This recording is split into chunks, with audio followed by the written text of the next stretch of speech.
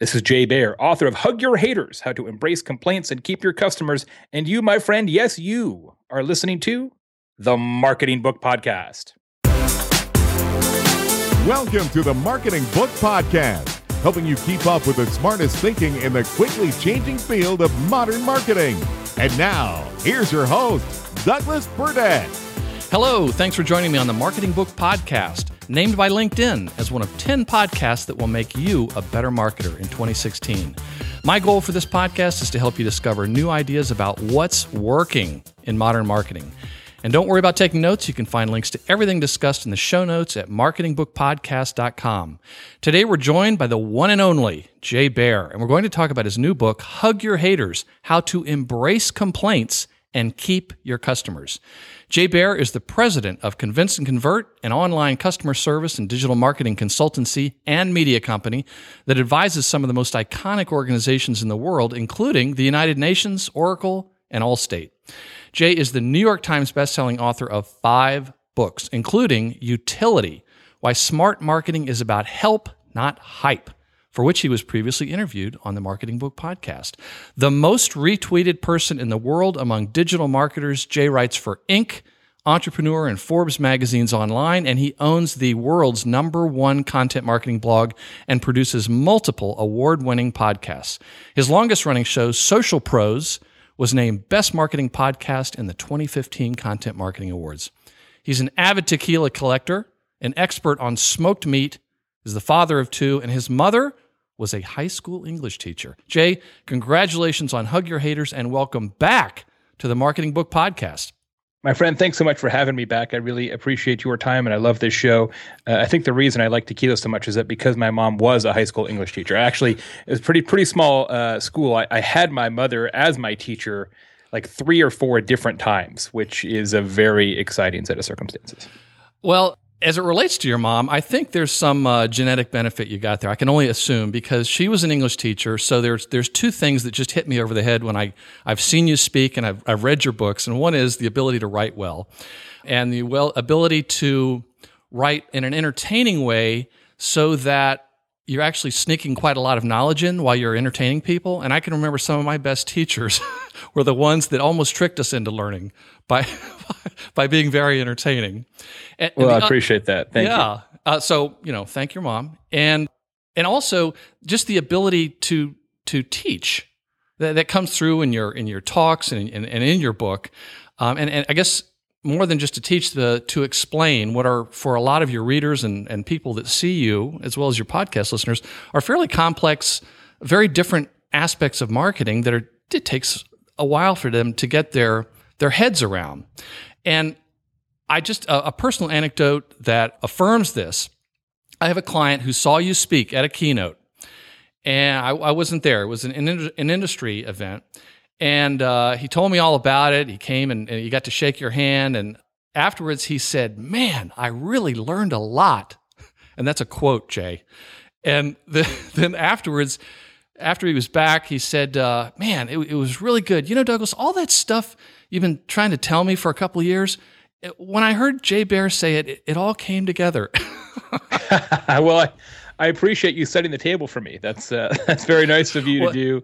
Yeah, look, I feel like I'm not here to come up with ideas. I'm here to translate trends into advice that larger numbers of people can follow. I really do feel like I'm sort of in the translation business from trends and behavior and business shifts, and sort of identify those patterns and explain them in a way that more and more people can understand what they need to do next. I don't feel like I'm a futurist or some sort of brilliant strategist or idea guy who's just pulling things out of the ether and future casting and crystal ball kind of stuff. That's not my deal. My deal is to spot things early and explain them in a way that more people can grasp them, I think.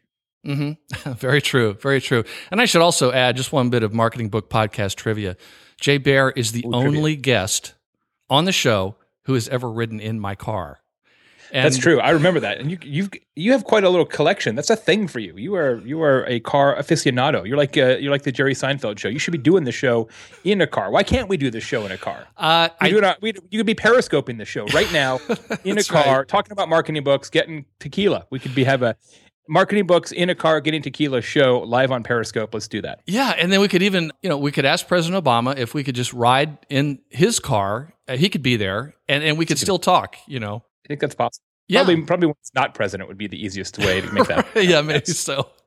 But one day when it goes for sale on eBay, that car, it's going to be Jay Baer rode in this car, and then somebody will probably buy it, and then that'll be the headline. Yeah, and then it'll cost you $500 off the price. Yeah, then I'll have to have a certificate that it was in fact, thoroughly detailed. I will sign your authenticity certificate. Okay, thank you. Thank you. I've watched enough Pawn Stars to know how important provenance is in an item. Yes. Thank you, Jay. Thanks for working with me. Thanks for being there. So let me start out with an opening quote, and then we're going to jump into the book here. What you'll discover in this book is that the rise of the haters is an enormous opportunity for business and companies of every type and every size. I've seen this firsthand as an advisor to some of the world's largest companies and an investor in many small startups. Business is more competitive than it's ever been at every turn and in every way, and differentiation is tough, as competitors can and will eventually mimic your products and ape your pricing. But customer experience and customer service remains a fertile opportunity for standing above the massive competitors. I wrote this book to help all business owners and managers understand how to turn customer service into marketing and use it as your true advantage.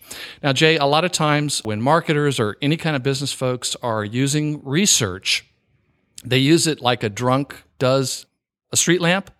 They use it for support rather than illumination. I think I first heard David Ogilvy say that. It's a good one. You started out commissioning Edison Research with the help of Tom Webster to do some research to either confirm or deny some suspicions or hunches you had, and it went in a very different direction. Can you tell us that story? Well, first of all, I sort of felt like it's a challenge writing a book about customer service. Because, as was explained in the book, everybody thinks they're already good at it. And so to say, hey, here's a book about customer service, you're like, why would I want to buy that? And so I felt like this has to be something other than Jay says you should do this, trust Jay. And most business books, including most that I've written, and certainly most customer service books, are essentially that. It's, I believe this to be true based on my wisdom and experience, and now you need to take it as gospel, and here's why. And it's filled with anecdote and advice and counsel, and that doesn't make it illogical or not to be respected. But I felt like in this particular topic where you're saying, look, you think you're good at customer service, but you're probably not as good as you think you are, I felt like it really needed to be grounded in research. And my original thesis, my original premise for this entire project, going back probably a year and a half, was that speed is the ultimate differentiator now. That companies that are faster have a distinct competitive advantage, and that customers really crave speed. That speed is the most important thing that you can do in a customer service, customer experience context. But I wanted to make sure that was true. It's easy to say, hey, be faster, but I really wanted to make sure that held up. And so I did work with the guys at Edison Research to put together a study to test that thesis and to kind of probe and explore the dimensions of speed, et cetera. And what we found was that wasn't true at all. that speed is important, of course, and I talk about that in the book, but it is by no means the most important dimension of modern customer service and customer experience. It turns out the most important dimension is just showing up. Is that to say that you have to answer quickly is probably one step beyond what is true today, which is just answer. 1/3 of all customer complaints are ignored forever, and most of those complaints that are ignored are online, where everybody can see the fact that they are being ignored and that businesses are not answering. And so I set out to write one book. The data told me something entirely differently, so I wrote a different book based on that data, and that's why the book is Hug Your Haters, not Be Faster. Right. Great. Well, and to your credit, you let the research guide you. So what is the business argument for embracing complaints? People don't like complainers. But there's gold in them. There are hills. What is the benefit? There's two benefits. One is strictly financial, and we discovered in the research that answering a customer complaint increases customer advocacy every time and in every channel. It takes a bad situation, makes it better. Not answering a customer complaint, which happens all too frequently, decreases customer advocacy every time and in every channel. It takes a bad situation and it makes it worse. So if you answer your customers, they will be more loyal to you. They're more likely to continue to be customers, more likely to advocate on your behalf. And that has a significant bottom line impact. In fact, in the small business banking sector, there's a study specifically on this point, and they found that advocates, customers who are advocates, are worth $9,500 a year more than customers who are not. So if you can trigger an advocacy effect solely by answering a complaint or solving a problem, that is certainly worth doing. And there's lots of research to show, not from me, but in the past, that shows that even a 5% increase in customer retention can increase profits by 25 to 85% because you get a geometric multiplier effect, your marketing works harder, et cetera, et cetera. So that's sort of the financial side. The second benefit of doing this is the operational, informational side, where the most overrated thing in business, maybe the most overrated thing in life, is praise. Every time somebody says, "Oh, you're so great. I love your podcast. You're amazing. You got a cool car." You feel great about that, of course, but it doesn't teach you very much because in almost every case, you already know what you're good at. What teaches us lessons that we need to learn, what helps us become better people, better organizations, better businesses, is negative feedback, is criticism. Criticism is the petri dish of improvement. And so what smart companies do is say, I want as many complaints as possible because every single complaint allows us to find something that we can fix. Mm-hmm. In the book, you say haters are the canary in the coal mine. And I think it was 95% of your customers just don't complain. Can you explain who the real dangerous customers are? Yeah, it's a remarkable data set that says that only 5% of your unhappy customers, not all customers, 5% of the unhappy customers complain in a way that you'll ever find it. So they may gripe privately to a friend, but only 5% of unhappy customers ever complain in a form or a fashion that the business can discover. So that might be phone, it might be email, it might be social media, postal letter, what have you.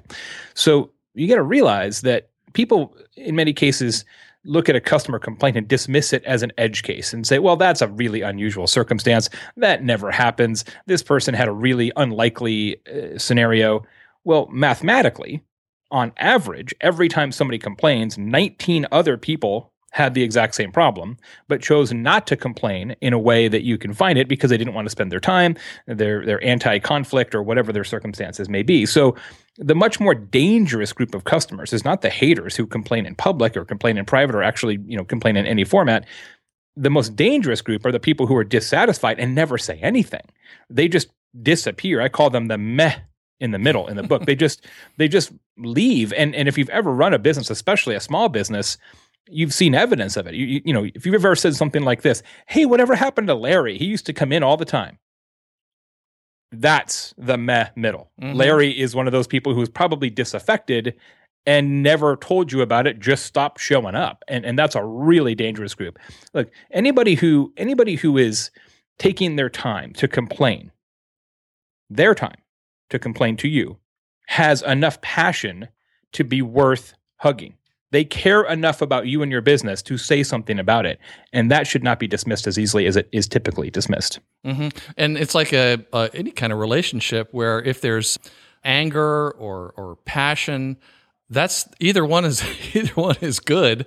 It's the indifference that seems to break up so many relationships. Yeah, apathy is much more dangerous than anger. Yeah. So in the world of haters, there are two broad categories. Can you explain those? So what we discovered in the research is that hate is not homogeneous. And what's fascinating is that the expectations and sort of the behaviors related to complaint are channel specific, not necessarily gender, age, or anything else. So there's two types of haters. The first type I call in the book off-stage haters. And I call them off-stage haters because they complain in private, mostly through the legacy channels that we might suspect when we think about customer service. So it's typically the telephone or email. Mm-hmm. Now, that group, the offstage haters, is slightly older, slightly less technology savvy than the other group, but those demographic differences aren't considerable. They do show up, but it's not a major point. So the offstage haters complain in private. The other group are the onstage haters, which are very quickly growing, and the onstage haters complain in public. So those are the people who complain Twitter, Facebook, Instagram, Yelp, TripAdvisor, any sort of ratings and review sites or discussion boards and forums. They are taking you to task in full view of everybody else. That group is slightly younger, slightly more tech and social media savvy, as you would suspect, and perhaps also not a surprise, they tend to complain more often. There's an interesting correlation in the research. We can't prove that it is a causation, but it's definitely a correlation that the more you use Facebook and Twitter, the more you complain. Mm-hmm. Mm-hmm. Because it's so easy to do so, right? You're like, well, I don't have to like call and wait on hold or even craft an email that has any sort of narrative structure.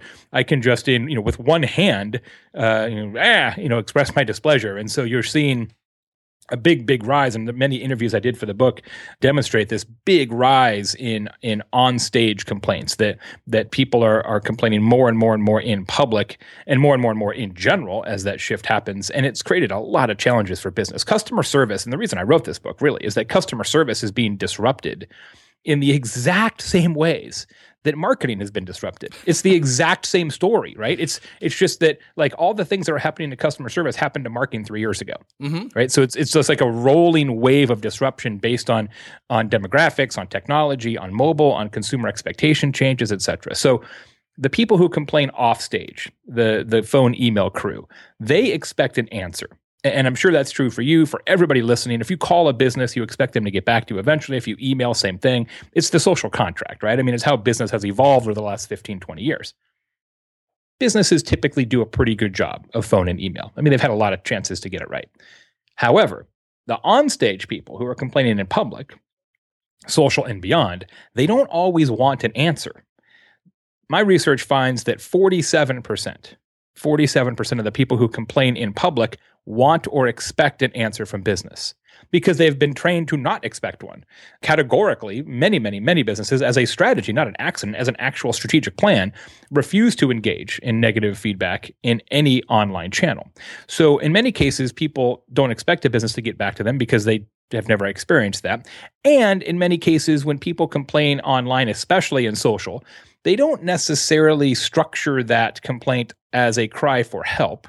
What they're really looking for is an audience. They want the group empathy wave, the sort of like all their friends on Facebook, for example, saying, "Oh, that totally sucks. I'm so sorry that happened to you." You get that thing, I thought you weren't going to imitate me on this interview. That's where the dislike button that Facebook has rumored for so long That's right. would be a really interesting, kind of proof point of that concept of the looking for an audience and empathy, not necessarily an answer. So what we discovered in the research is that if you do answer these onstage haters, you have an unbelievable opportunity to trigger a significant advocacy bump of up to 25% because people don't see it coming, right? You can blow their minds and steal their hearts because they're so accustomed to being ignored in these public channels that for the businesses that do pay attention and do hug their haters, they have a real competitive edge.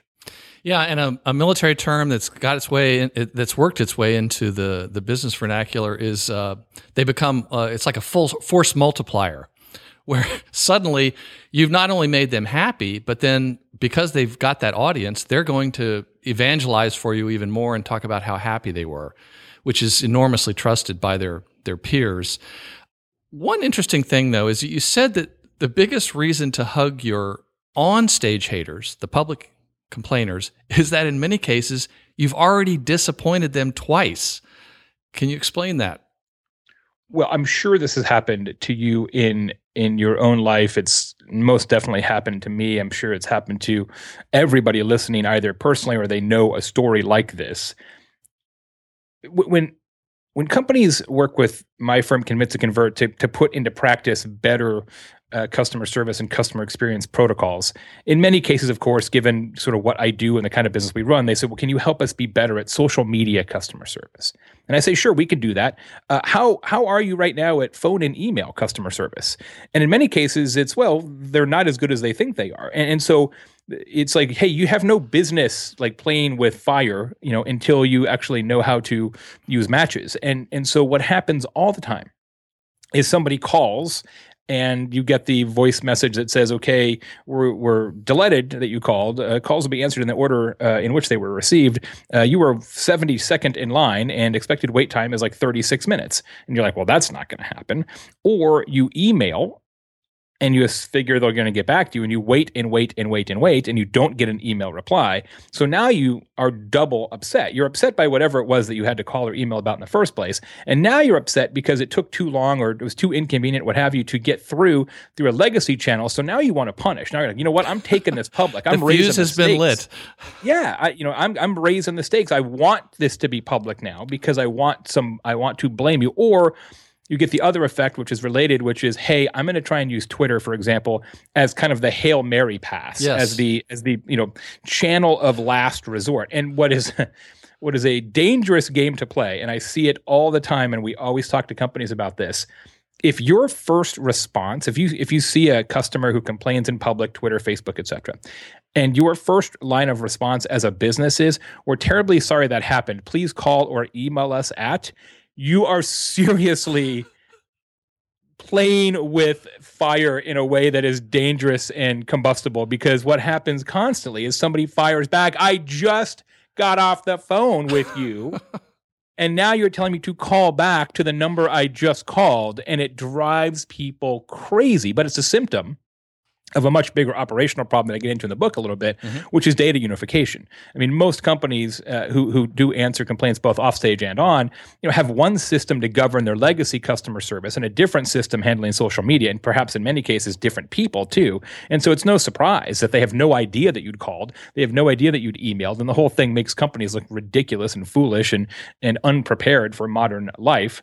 One of the trigger points for this, though, is that the average amount, this is crazy to me, the average amount of time it takes a business to respond to an email is 44 hours.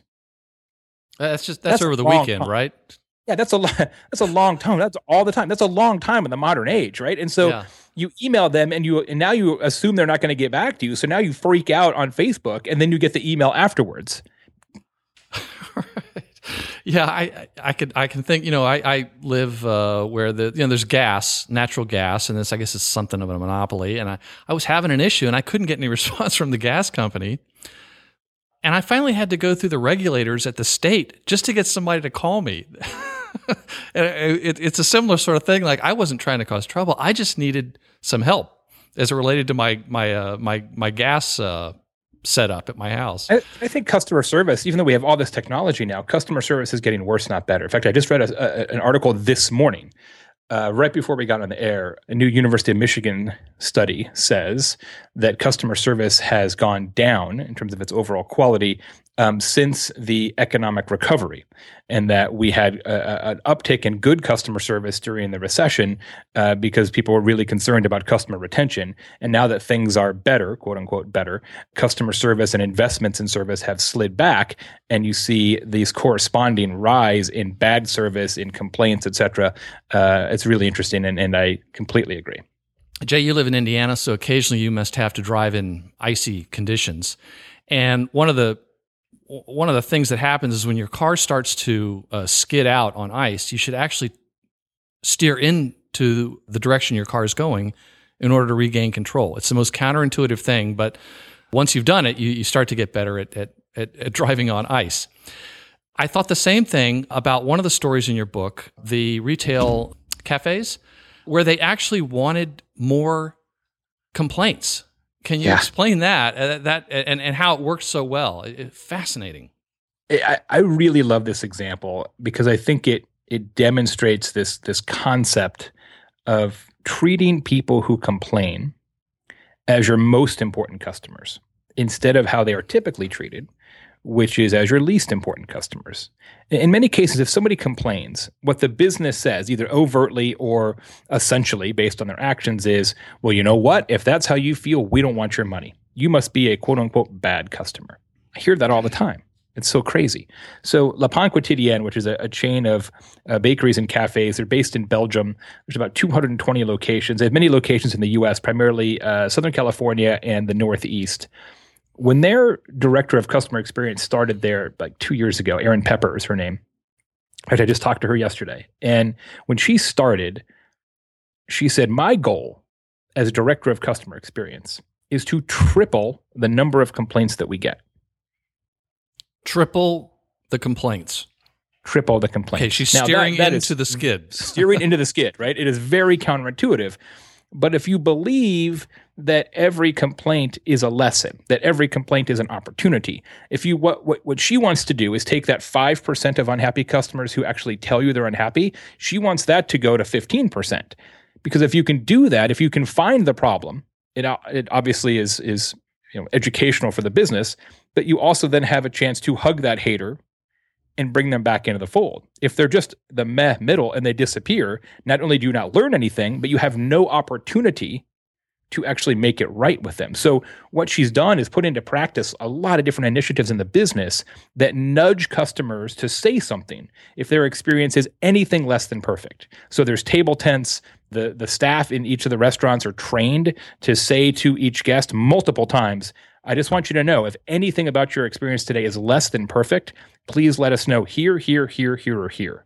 Right? There's all these different ways. On the receipts, they talk about it. On the table tents, of course, but also on the placemats and all these other different ways where they're always nudging for additional feedback and criticism. And I think it's really smart. And can you talk about how she enlisted her, what you might call the 1-star people?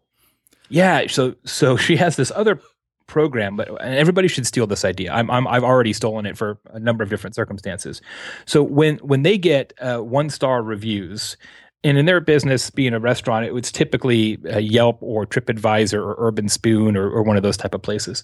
So when she gets a 1-star review, which is relatively infrequent because they are a good business, but it happens, she answers them back in public, as you should do, as we talk about in the book. Customer service is a spectator sport now, and no response is a response. No response is a response that says, we don't care enough about you to spend even 1 second on this. So you should always respond in public, as she does. But what she does next is the part that's really noteworthy. So she usually waits a couple hours after responding. And then she sends them another message, this time in private, using one of the private messaging functions that's available on all those different sites.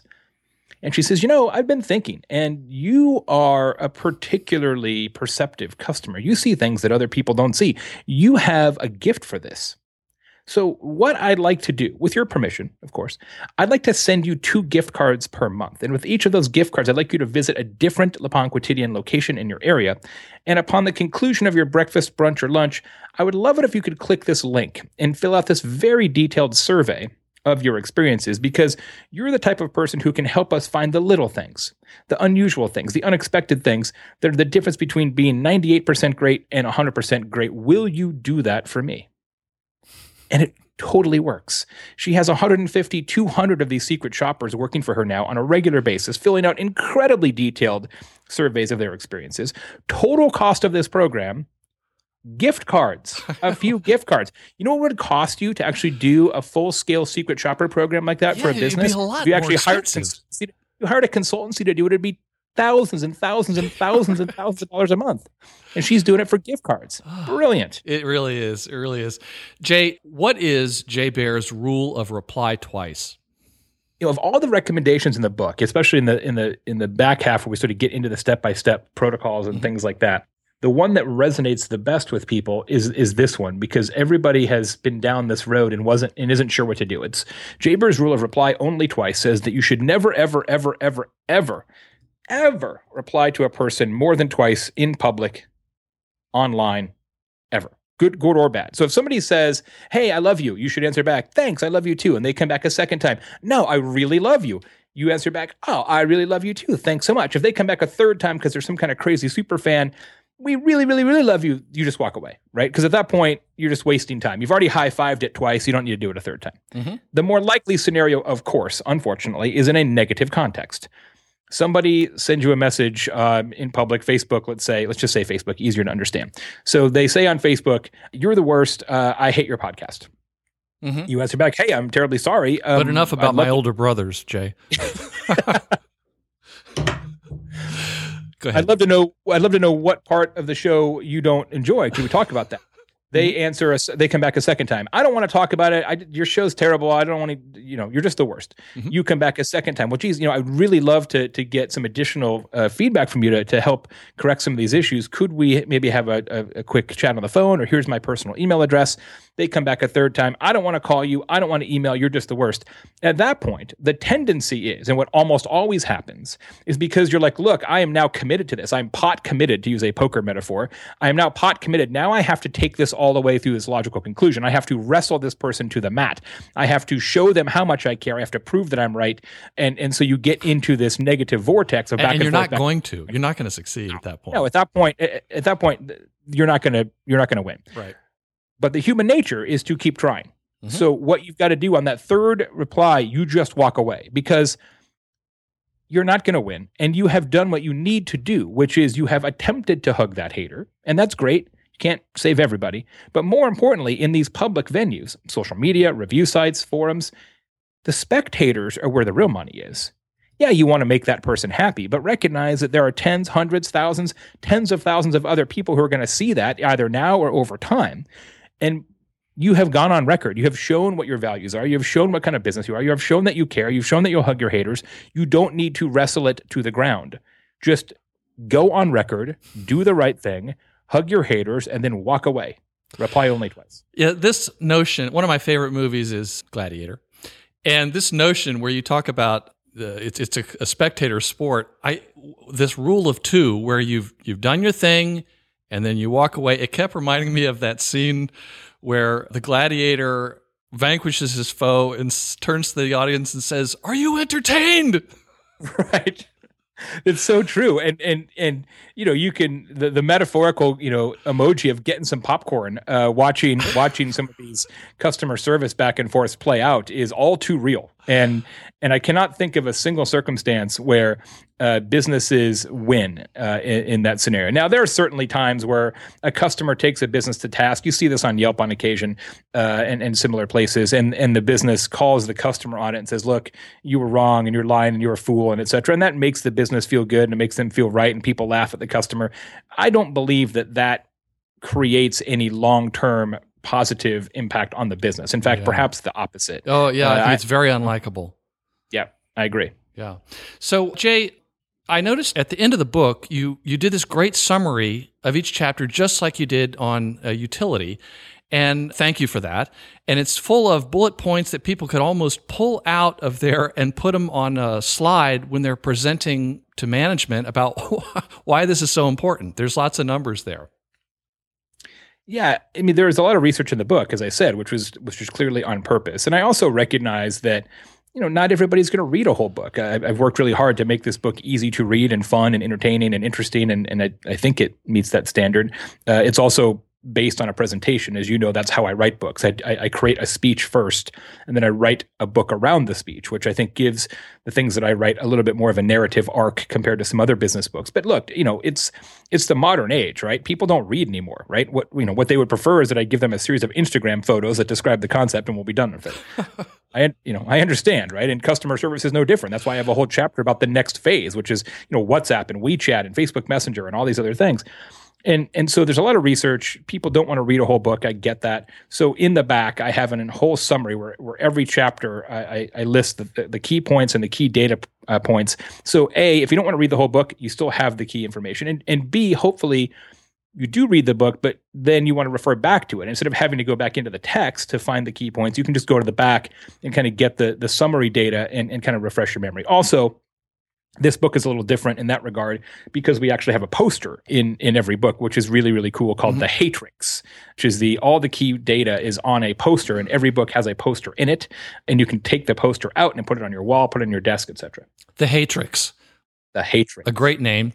And you're also building a community.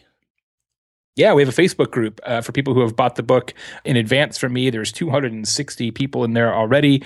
We'll open it up wider here after the book launches, and it has become seriously, it has exceeded my wildest expectations. In the first day, I think it probably became the definitive Facebook group on these kind of customer service issues. It's very active. A ton of leaders in that space are already in the group. I'm thrilled with how that's going. Yeah, you've touched a nerve. And also, don't you have some training some online training coming up? Working on it. Yeah. I've never done a course. Obviously the course thing is huge right now. So many of my friends and contemporaries have created courses to teach whatever that is they teach, including teaching, in a meta way how to do courses. I never have done it. I've never, ever sold a course, created a course, but I'm doing one for this. It's called Keep Your Customers, and it's all about how to really put these principles into practice, takes the themes in the book and goes deeper on them and really makes you consider how to put the Hug Your Haters formula into place in your own organization, large or small. The curriculum is finished. It is structured. I have to shoot the videos. There's like 50 videos or something in this course. It's quite a comprehensive course. So the videos are somewhat outlined. I have to actually shoot them. I'm on the road a lot in the next month, so I think I'm scheduled to do the videos in late March, and then we'll do some production. I'm hoping to have the course up and ready on the hugyourhaters.com site maybe late April. Well, hurry up, will you, Jay?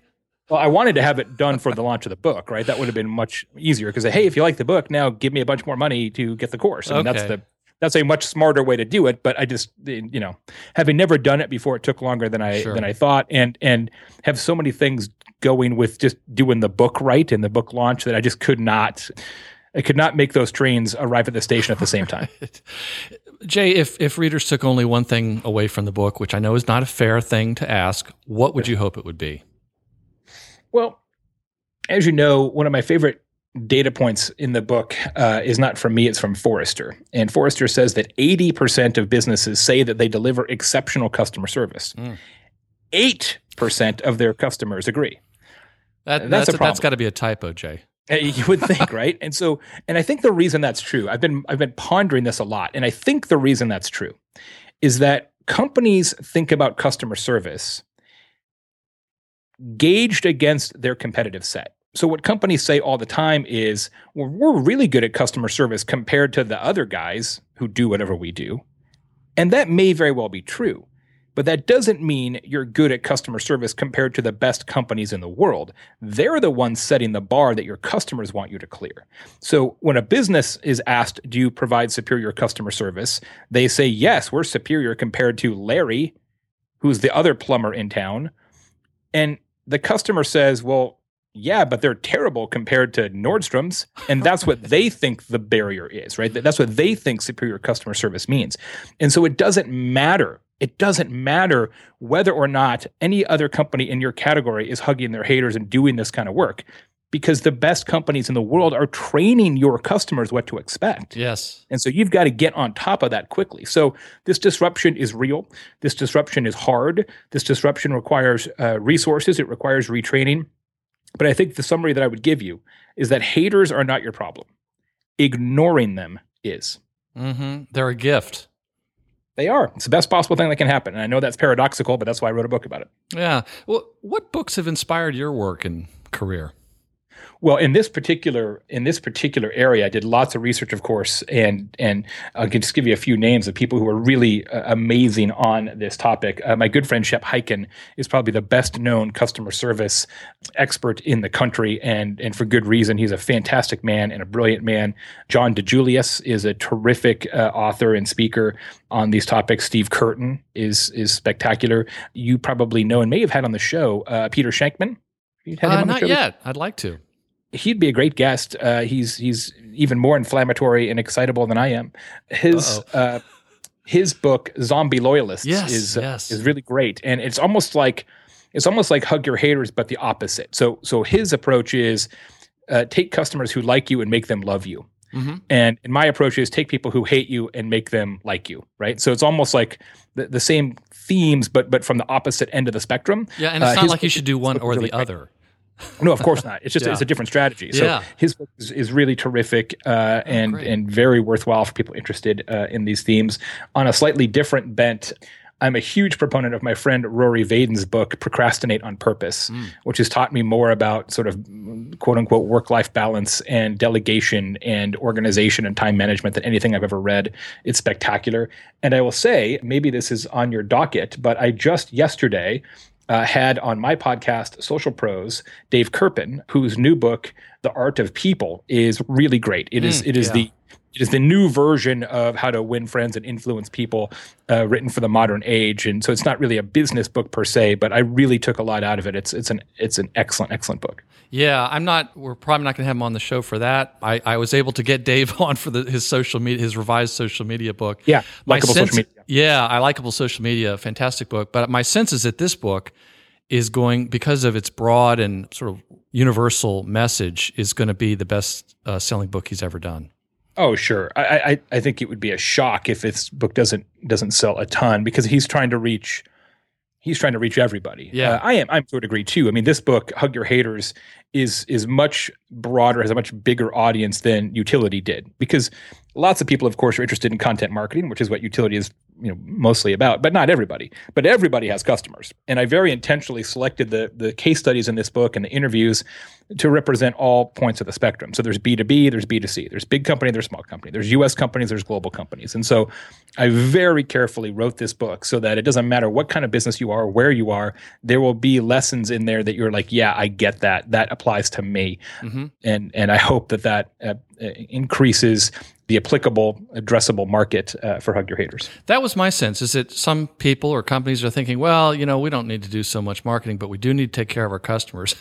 So I was thinking just the sheer volume is going to be higher on this book. Look, and we've talked about this. I mean, customer service is the new marketing. Yes. If I ask you right now who's really good at customer service, everybody who's listening, just take 5 seconds and think about, when I ask you who's good at customer service, you can name somebody, right? You come up with 2 or 3 names instantly. It might be Nordstrom, it might be Zappos, it might be JetBlue, it might be Southwest, doesn't matter.